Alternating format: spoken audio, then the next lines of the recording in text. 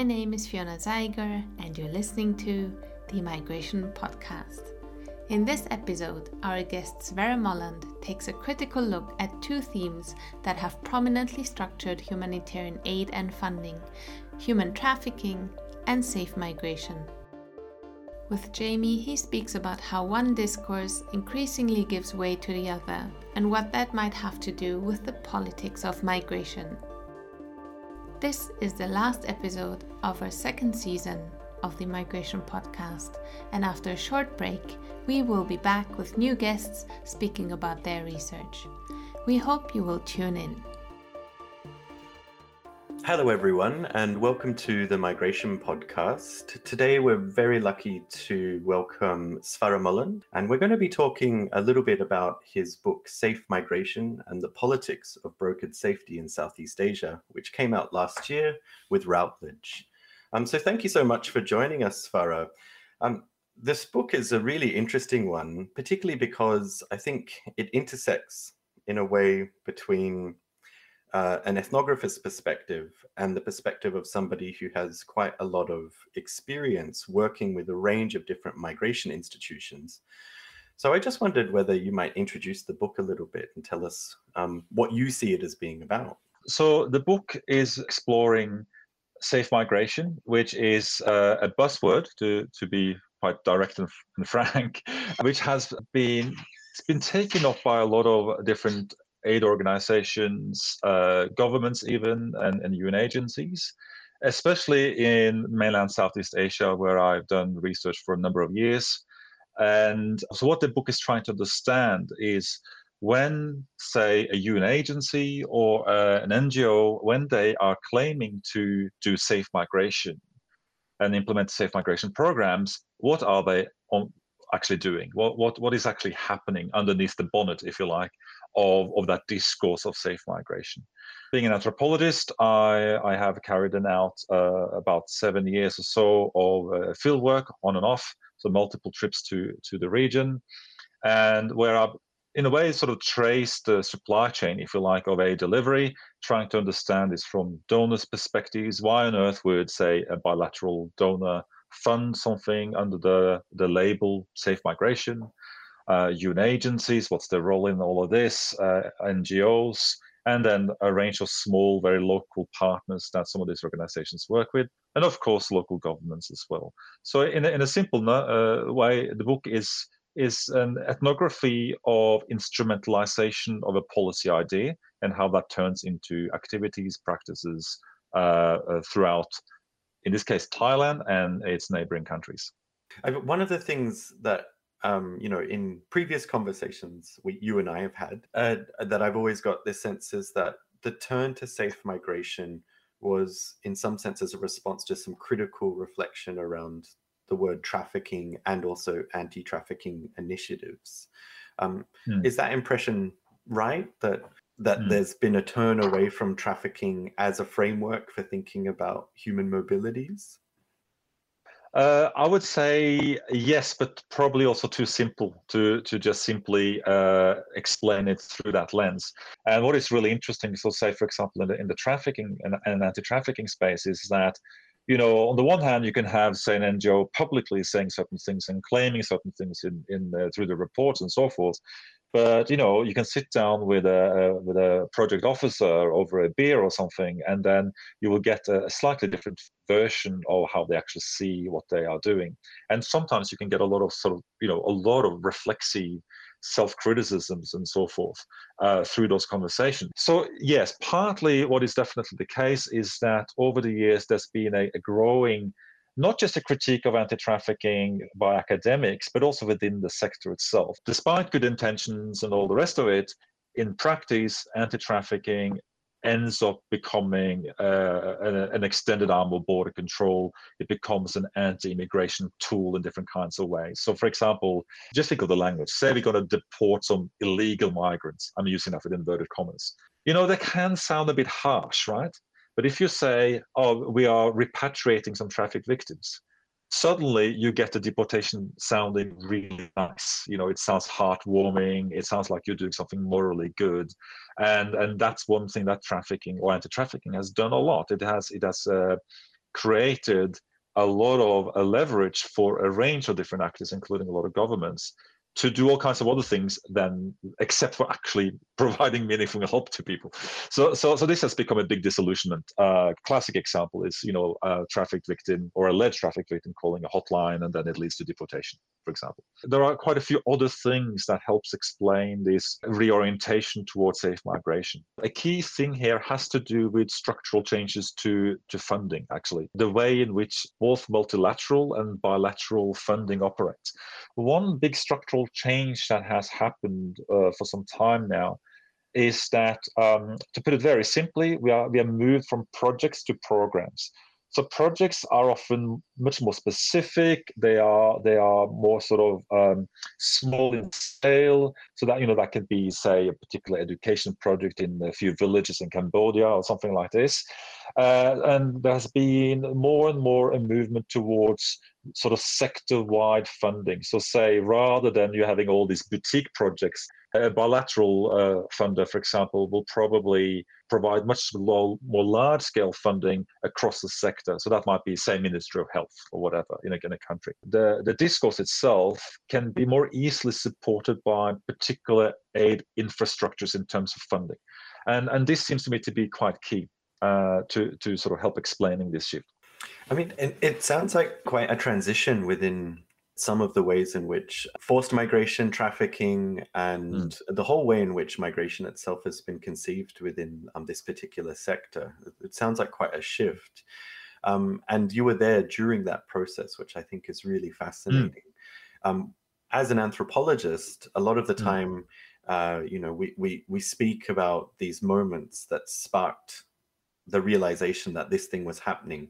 And I was wondering whether you had any sort of ethnographic vignettes or stories that sort of captured some of these realizations. Yes, and this is interesting because in some ways, I guess my experience was not as an anthropologist, but a practitioner. So I recall when I worked for the UN, for example, I was based in Laos at the time, and we had a theme group on trafficking within the UN system. So different UN agencies together with government and several NGOs. And now, what was interesting was that you're working within an authoritarian context, where at the time it was still quite sensitive to talk about cross-border migration as something that should perhaps be normalized. So what was difficult at the time within the anti-trafficking framework was to push the government on, we should perhaps not say, awareness raising, right? So, the message should perhaps not be, don't go to Thailand because you're going to get killed or something like that, which is something that government bodies would very quickly go for. And I do remember a moment where there was one NGO who came to a meeting, one of these meetings, and she shared a contact card that they had approved by the government counterpart. And this is one really sort of specific example of how the discourse of safe migration transmutes into specific tangible activities and even objects. And one of them is a contact card. And the idea here is that, if you're going to go to Thailand, if you're in trouble, perhaps, it's a good idea to know who to contact if you need assistance.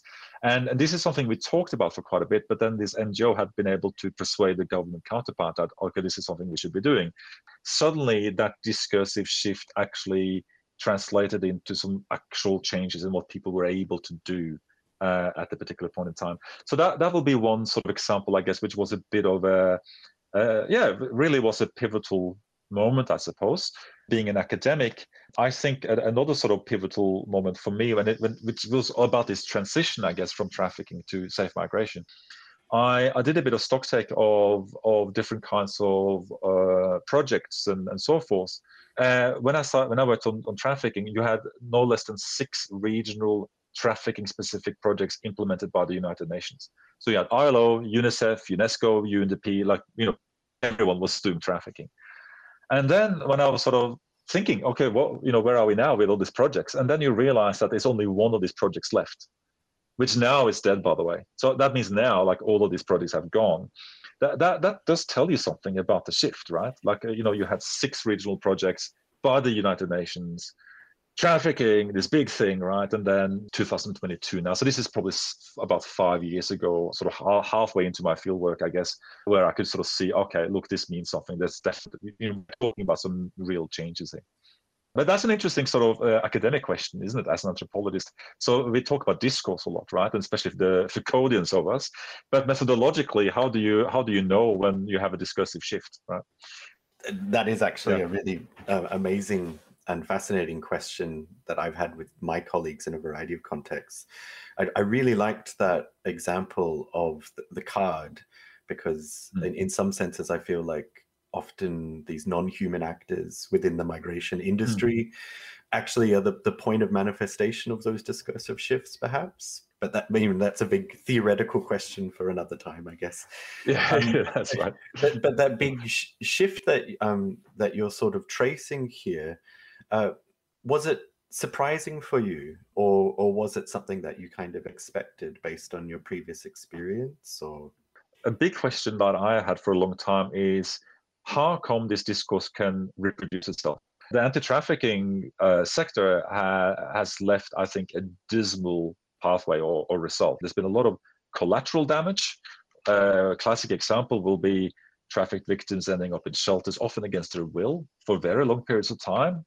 And generally, like none of these interventions, look, I'm sure you can find some examples here and there that something worked out a little bit for someone, but generally speaking, it is a rather unimpressive legacy of anti-trafficking. So for me, a big puzzle all along has been, how come that an aid discourse, an aid sort of intervention, or what Elizabeth Dunn called a modality of care, how come that I can carry on when, and again, back to what I said before, you can talk, look, you will find some practitioners who love this stuff and think they're doing an amazing job, but there are plenty of people who are disillusioned by it and very critical. Given that, how come it reproduces itself? So that's been the surprise for me all along. It's like, why hasn't it changed earlier? Some of the ways in which I think this safe migration shift reflects other shifts within wider migration discourse, this sort of trend towards relabeling and also trying to be perhaps more holistic and positive in terms of the tone that migration patterns are framed within. So, for example, would you see there being connections between skilled migration and in the kind of affective labeling of these migration categories, or am I kind of off the mark in terms of that?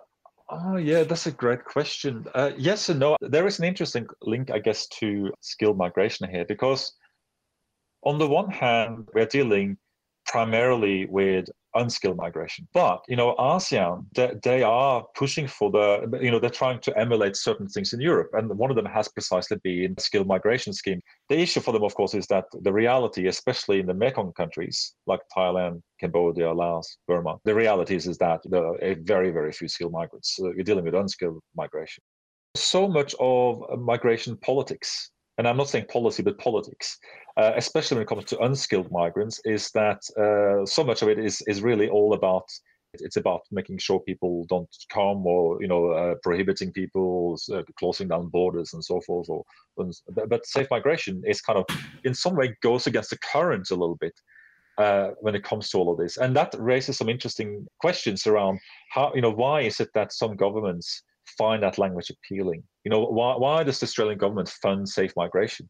And as you know very well, the Australian government is quite well known for a lot of border control orientated policies, but they do fund quite a bit of these safe migration initiatives. So I think this is a really interesting thing too. Is that why is that? So do you think that there are any kinds of sinister elements to this discursive shift, using the Australian example as a key sort of example there? Or is it too soon to kind of make those sorts of conclusions? Yeah, it's a tricky one. And I should say, I do in the book, I do talk, some of the chapters do deal with, where I interviewed people from not necessarily Australia, but from several key donor countries. And there are a few interesting things that came out of it. So safe migration, as I said before, part is about and this is not new, is about legal migration, this idea of having guest worker program type of arrangements. But then there's some other things scaffolded into it, and that is ideas around progressive awareness raising. There's ideas around, I guess, what we might refer to in a sort of broad brush fashion as social capital. So, for example, who facilitates migration becomes important. You can imagine UNICEF in a village in a sending country, in say Laos. They might be doing awareness raising, but ask, who will you be going with? Are you going with a licensed recruitment agency? Are you going with, and that might be a good thing because that's meant to be good, or the unlicensed broker? Oh, be wary, that can be trafficking, right? Or maybe you're going with your friend. Oh, that might, your friend who's already been to Thailand before. That might be a good idea because they have the know-how. There's a bit of trust, etc., etc. So you have all those kinds of ideas embedded into this. So the point is that part of the discourse is about legal migration, and that is, of course, a very state-centric way of looking at it. So one thing that, this idea that everyone has passports and whatnot, it creates that this is, this is a legibility mechanism, right? So that means that the state knows who are here. But another thing then, which was quite interesting, and I didn't see this, it was quite surprising to me. Some were also pointing out to me that part of why the language of safe migration is useful and kind of good is that it has a certain diplomatic function between receiving and sending countries. And this is something I hadn't thought about before. So say, for example, if you're in Thailand and then you have neighboring Laos, Cambodia, and Myanmar. For those of you who are familiar with this region, we're dealing with a very large number of unskilled labor migrants coming across the border. Historically, a lot of this has not been documented. So we're dealing with people who come without passports and whatnot. So the question is, why don't simply say legal migration? We have a legal migration program. The thing is, if you say that, it can sound as if you are implying that source countries are incapable of controlling the borders. Because, there's a binary here that if you say legal migration, that implies that it's illegal now. So that makes it a little bit sensitive sometimes in discussions between countries. However, if you say safe migration, that kind of takes the sting out of that a little bit, and it makes, who can disagree about safe migration? It's kind of it's one of those really sort of this is the beautiful thing about buzzwords. I can't recall the authors of this book, but there's a beautiful book in development studies called Buzzwords and Fuzzwords. So listeners can look this up. And but part of the point here, of course, is that why buzzwords? What's the buzz? Why do people mobilize around a particular terminology? It's because they're fuzzy. They are sufficiently vague, so it's a bit for everyone, right? And that's precisely what safe migration does as a concept. It's people who, like said, the Australian government, who actually like to close down borders and whatnot. Something we know through the COVID situation, by the way. Like you can sort of buy into this discourse if you want to. And human rights orientated NGO who really want to have free borders, they can also do safe migration. A sending country, receiving country, everyone can kind of somehow agree to do safe migration. I mean, it sounds like your findings have quite a lot of big implications for migration studies in terms of how we conceive it, and also in terms of the methodology where you've been able to both work with governmental agency, non-governmental agencies, and actually seeing how this manifests on the ground. I'd just like to thank you again for joining us today. Sverre Molland is Associate Professor in Anthropology at the Australian National University.